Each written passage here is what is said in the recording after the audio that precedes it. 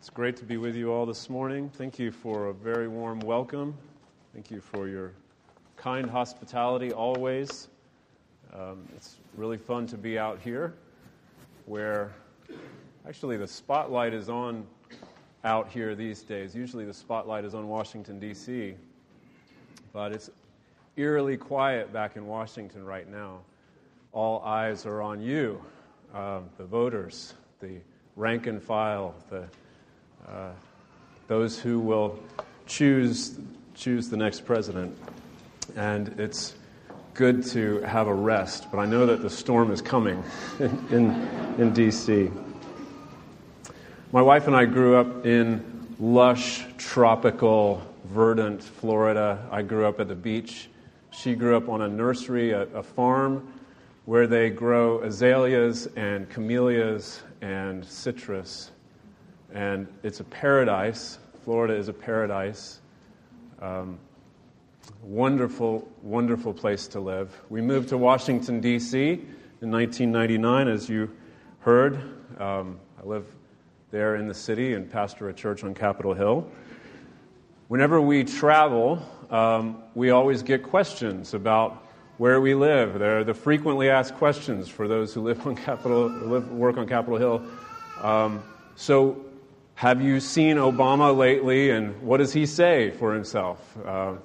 Or what's going on up there, Or most commonly, something like, is it worth it? Is it worth it? We especially get this from our family back in Florida. Is it really worth it?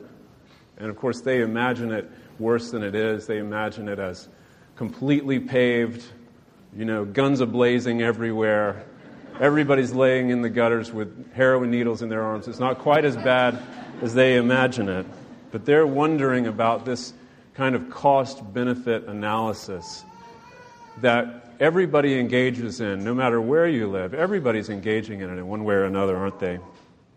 And living in D.C. over the better part of the past 20 years, we've engaged in it many, many times over the years in different ways.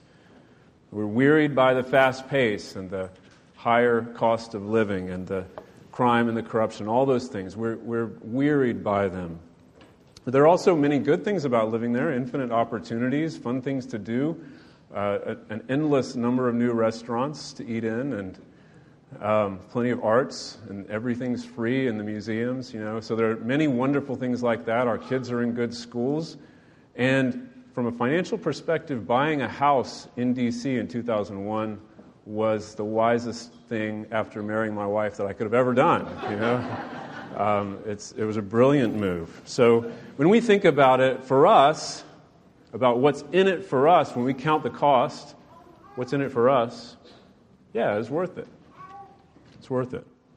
But there's another factor for us as Christians, right? We've sworn allegiance to Jesus Christ. And we pray for His kingdom to come. So I guess that from that perspective, it doesn't really matter whether it's worth it or not. We go wherever He sends us. We want to be faithful to Him. We want to remain under His authority. And of course, the Lord calls us to follow Him faithfully. But on the other hand, He isn't afraid of us counting the cost. The Lord isn't afraid of you counting the cost. He wants you to do it. He invites you to do it regularly. It's a call on the Christian life. It's a kind of spiritual discipline that we need to engage in. The wonderful thing about following Jesus is that wherever He goes, that's where the abundant life is. That's where you find it, wherever He is. Jesus said, "Seek first the kingdom of God, and everything else will fall into place." And that means that wherever His kingdom is springing up, there's resurrection life all around. Prisoners are being set free. The sick are being healed. The hungry are being fed. Enemies are being reconciled with one another. All because Jesus is there. Jesus is there making all things new. He's changing things wherever He is. And His presence makes that place infinitely better. Apart from Jesus, whenever we ask, is it worth it, we're skewing towards selfishness, inevitably. Skewing towards fear and selfishness, really. In deciding where to live, in deciding who to vote for. Of course, this is a very prominent issue right now, isn't it? We're, in so many different ways, we're weighing the costs and benefits in terms of what's in it for me.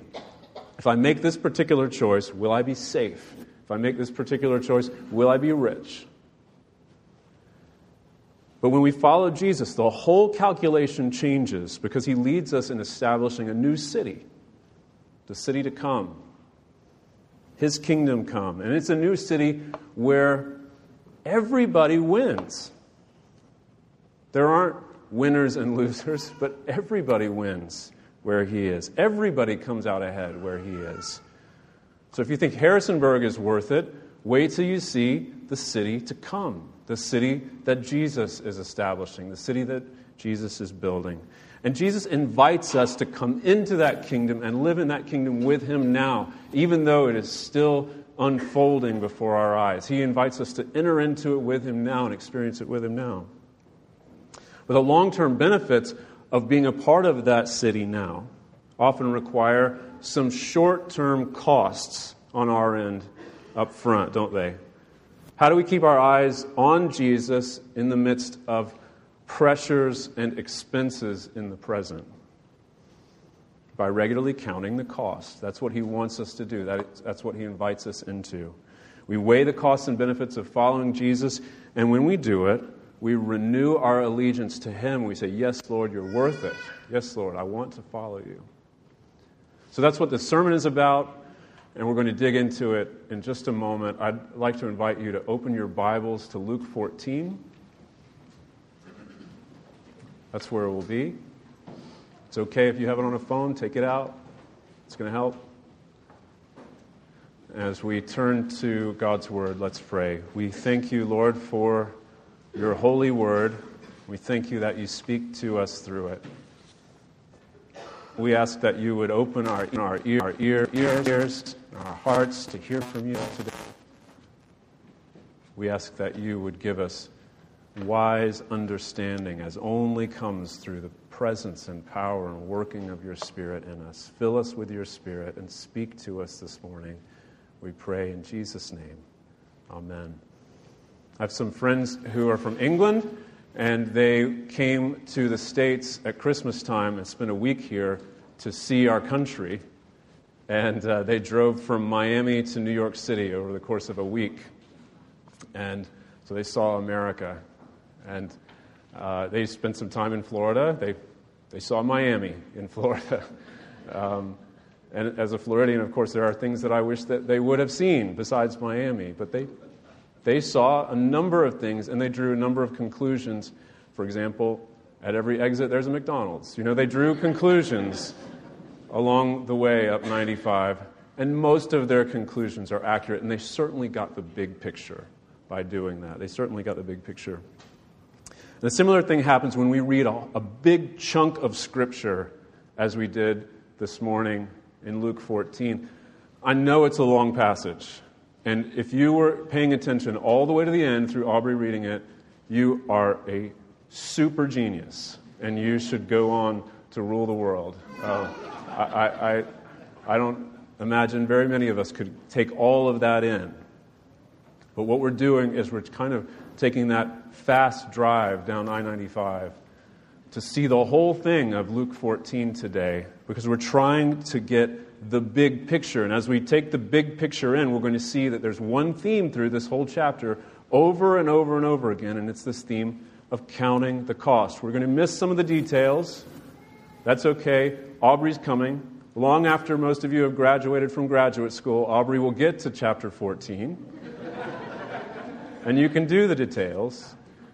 But today we're going to do the fast drive-through on Luke 14. And in this chapter we find Jesus is on the way from the verdant, lush, green Galilee to the arid, dry Jerusalem. He's headed there one last time. It's kind of a whistle-stop tour for Jesus. He's making his way to the capital, where all of the promises regarding him being Messiah and King are going to be fulfilled in one spectacular moment. He knows what's going to come. He knows that he is going to be wrongly arrested, tortured, condemned, crucified. Yet Jesus had counted the cost. And Jesus decided it is worth it. He decided to go to Jerusalem to get this done, to become Messiah and King. He had told his disciples what would happen. 3 days after the crucifixion, he would rise from the dead. And he knew that his Father would keep his promises, that this would come to pass. And so he said, it is worth it. And he made this trip. He would pioneer the new city to come by making this journey to Jerusalem. So the point that I want to draw from that is there isn't anything in chapter 14 that Jesus asks of us that he hasn't already done himself. Jesus counted the cost, he decided it was worth it, and now he invites us to do the same. There isn't anything in this chapter that Jesus asks of us that he hasn't already chosen for himself. So along the way to Jerusalem, along this whistle-stop tour, he comes to this Sabbath feast at the home of a religious leader. And that's where most of the action takes place. And there are 4 little vignettes that we're going to look at one at a time about counting the cost. The first one in verses 1 to 6. It's about healing on the Sabbath, asking the question, is it worth it to do the right thing? Is it worth it to do the right thing? You know, God originally gave us the Sabbath as a gift, as a blessing for rest and for renewal in Him. But in Jesus' day, unless you were wealthy, Sabbath keeping was typically quite a burden. So Jesus invited people to reclaim the Sabbath as God's gift to them, a source of life rather than grief. On this particular day, a sick man appears in the midst of the feast, and the religious leaders were eyeing Jesus to see what he was going to do, if he would violate their Sabbath traditions that they had developed and heal the man. And Jesus said to them in verse 5, do you see it? Which of you, having a son or an ox that has fallen into a well on a Sabbath day, will not immediately pull him out? Did you catch that? That's a cost-benefit analysis, isn't it? It's a cost-benefit analysis. Jesus did the math, and for him it was a simple no-brainer. Which is more costly?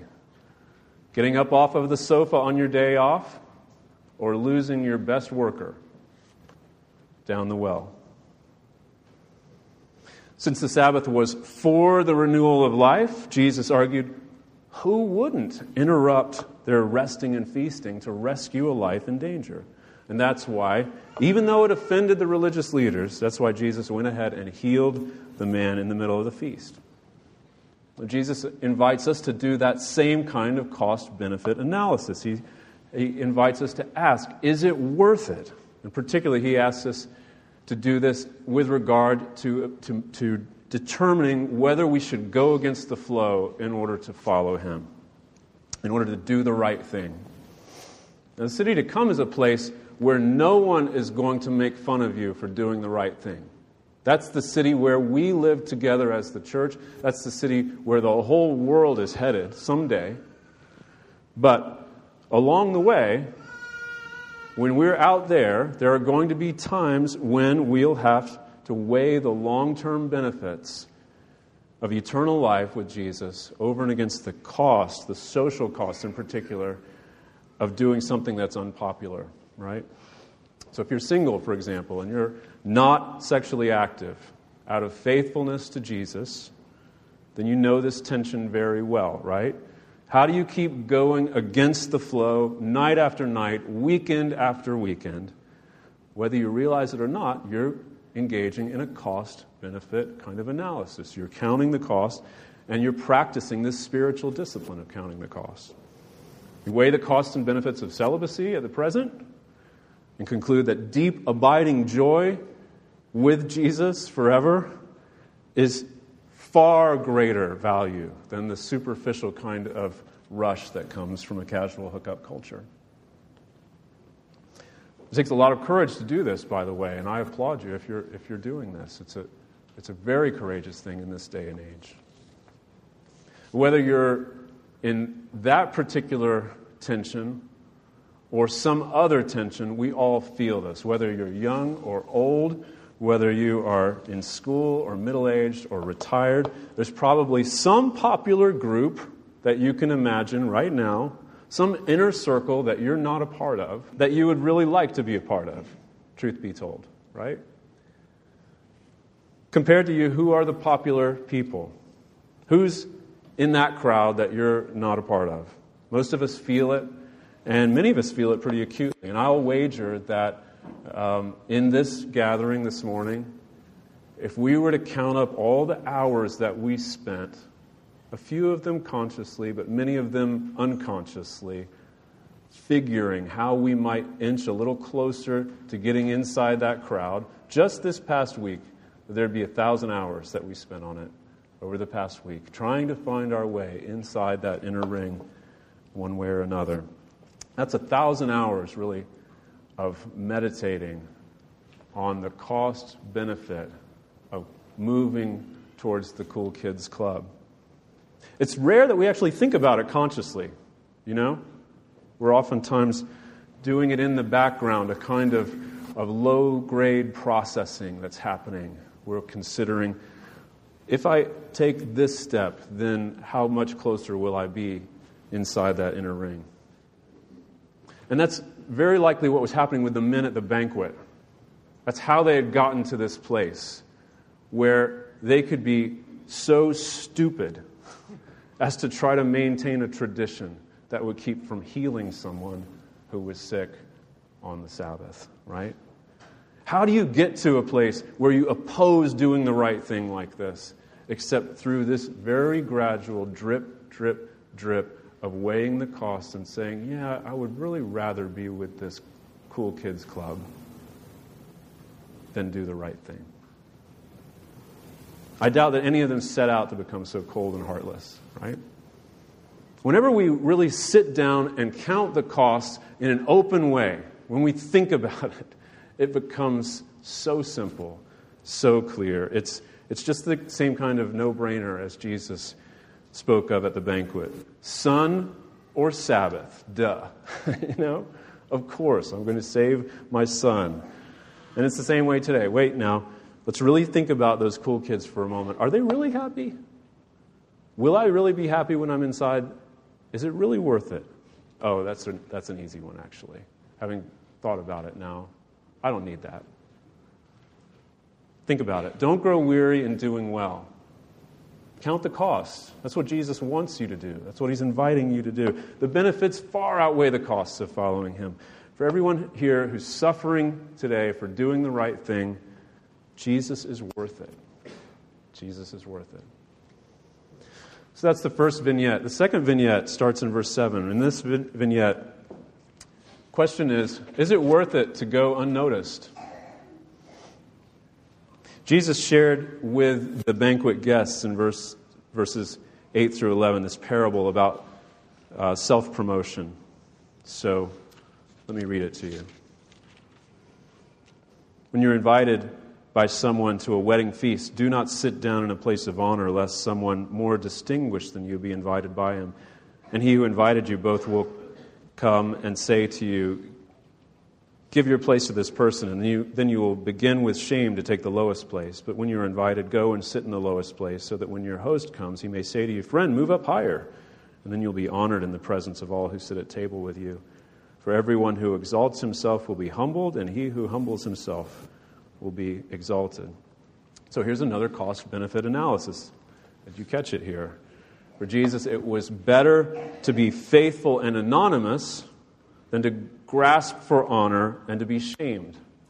Better to be faithful and anonymous than to grasp for honor and be shamed. Jesus lived this out for us again and again as the prince who lived and died as a pauper so that he might rise again in glory and establish the city to come. He acted this out for us.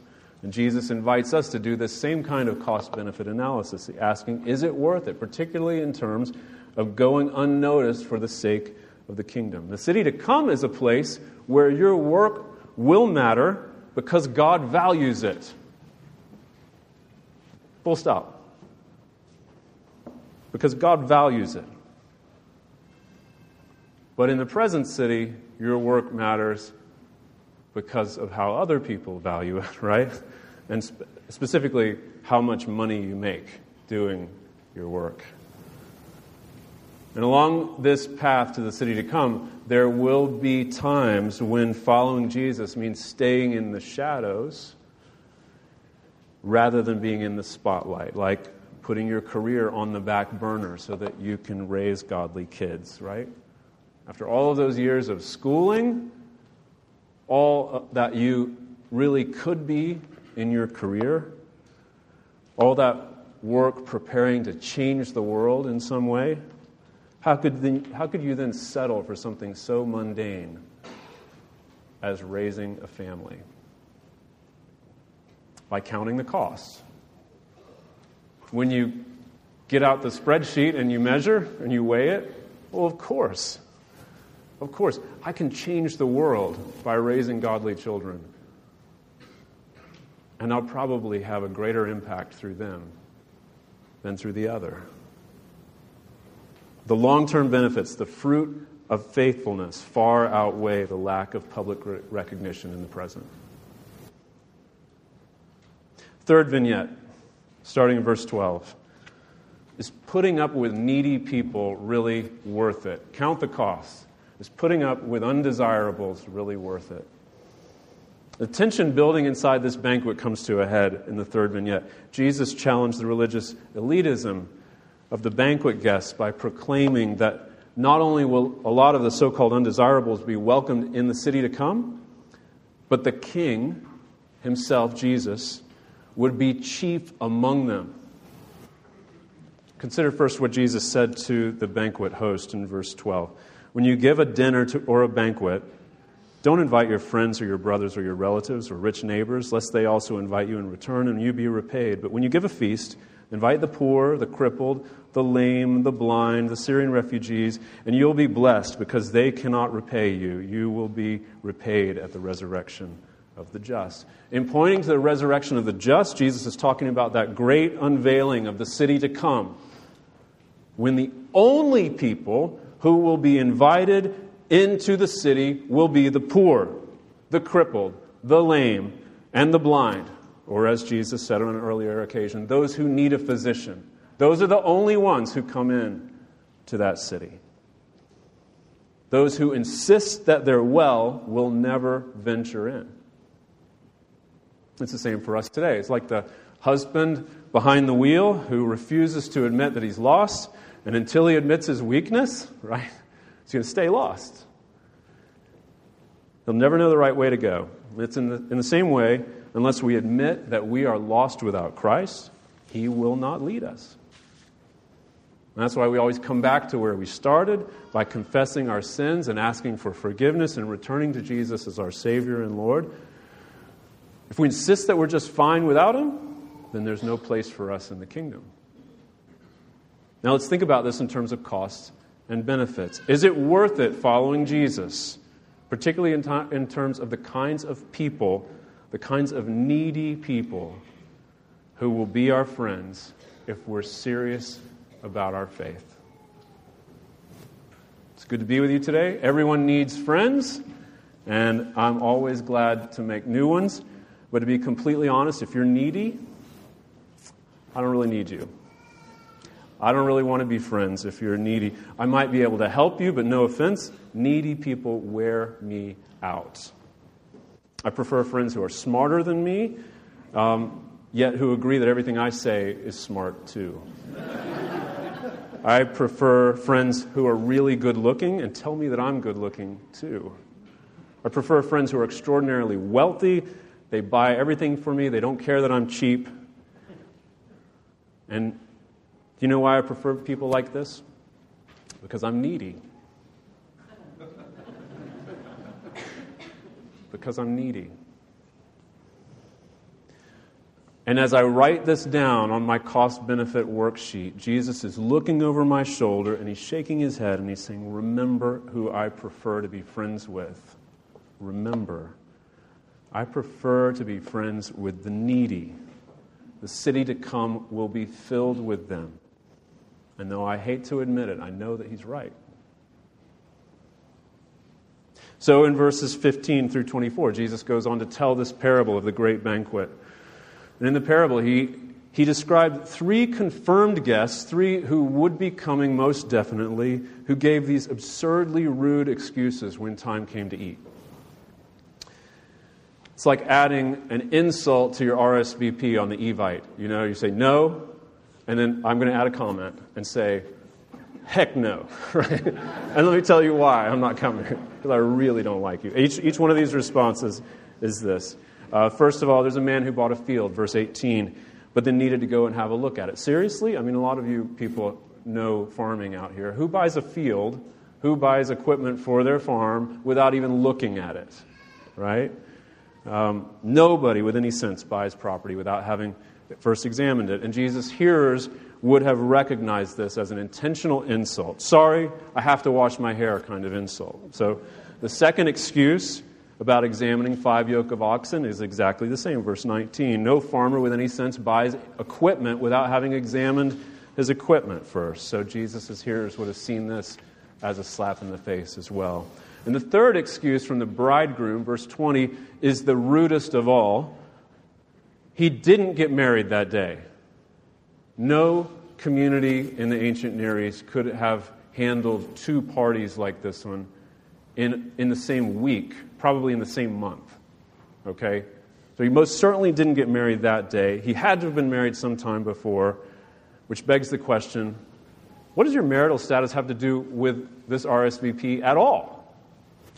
What's going on? And unlike the first 2 responders, he doesn't even say, please excuse me. He just says, no. His answer is the most insulting. But all 3 of these responses send the same message to Jesus. All 3 of them say, hey, I'm rejecting you. It's not your party that I'm rejecting you. And of course, Jesus is telling this parable to talk about the way that the religious leaders in particular had rejected him.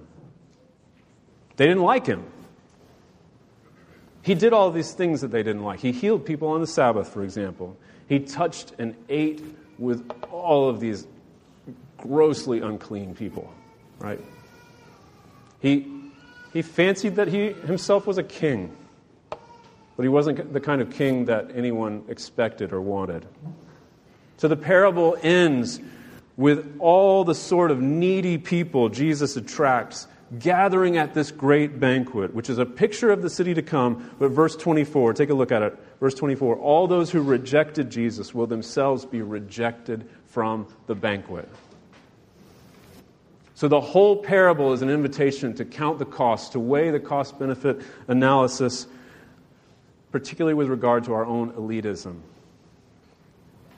To the extent that we exclude needy people from our own circles, we're insulating ourselves from our own neediness. And that's super dangerous when you think about it. On the other hand, when we welcome needy in as friends, we show solidarity with them, and there's eternal benefit to us because we're being reminded that it's needy people that Jesus came to save. These days, it feels like the only thing that matters is who you know. And every happy hour, every opening night at the art show, every fundraising gala that you go to is another opportunity to put on your best suit, make sure you've got a breath mint in, and go rub shoulders with people who might be useful, people who might be valuable in some way of help someday, sooner or later. Even at church, though rare, even at church sometimes we come and we can be dismissive about those college students, for example, who come and go. It's really good to connect with the people who might help me get a leg up, who might be of benefit to me in the week ahead. Time is short, and we're so needy. We don't have time for real friendships anymore. It's a race to find useful people to help us. Jesus says to us, yes, actually I agree with you that the only thing that matters is who you know. The only thing that matters is who you know. And Jesus says, so long as you know me. But you won't know me unless you admit that you need me. And that's the crux for us as we count the cost. At the end of the day, we need him more than we need anybody else. But as soon as we choose him, we discover that knowing Jesus opens the door to the greatest people, the most useful and valuable people you'll ever want to meet. Just think about the network of family that we have within the church. It's wonderful. My life is a whole lot richer because of all of the needy people that I'm friends with as a needy guy in the middle of the church. So when we count the cost and we choose Jesus over all the others, we end up becoming a part of this enormous, loving family who fill our lives with meaning and joy. And over the years, it has been such a wonderful experience to be on Capitol Hill, to be in a place where, it's who you know that matters, but to be a part of a little invisible family right in the midst of that. As we like to say, God oftentimes sends us people because he knows we need them. He puts a note around their neck and says, to Rez, because I knew you needed one of these, love Jesus. The last vignette, verses 25 to 35, is really the conclusion. Outside the banquet, verse 25, Jesus summarized his teaching about counting the cost for the people in the crowd, the people who hadn't been invited in, his growing family of needy undesirables. And even though Jesus had affirmed earlier the 10 Commandments, including honoring mother and father, he said in verse 26 that following him might require breaking even with one's biological family. Verse 27, he likened it to carrying a cross, which probably meant nothing to the crowd at the time, of course, but would have enormous significance just a few weeks later. In verses 28 and following, he compared following him to counting the cost in a construction project or a military campaign. And the bottom line, the last 3 verses of this chapter, is that following him requires undivided loyalty and allegiance. Those who make only a partial commitment to Jesus are worthless. They're no better than, they're no more use, not even fit for the soil or for the manure pile, he says. So the overall message is that we must count the cost of following him, knowing that he expects our full and complete allegiance. And we live in a society that's terrified of religious extremism, and with good reason. On the shores of our country, there's been a lot.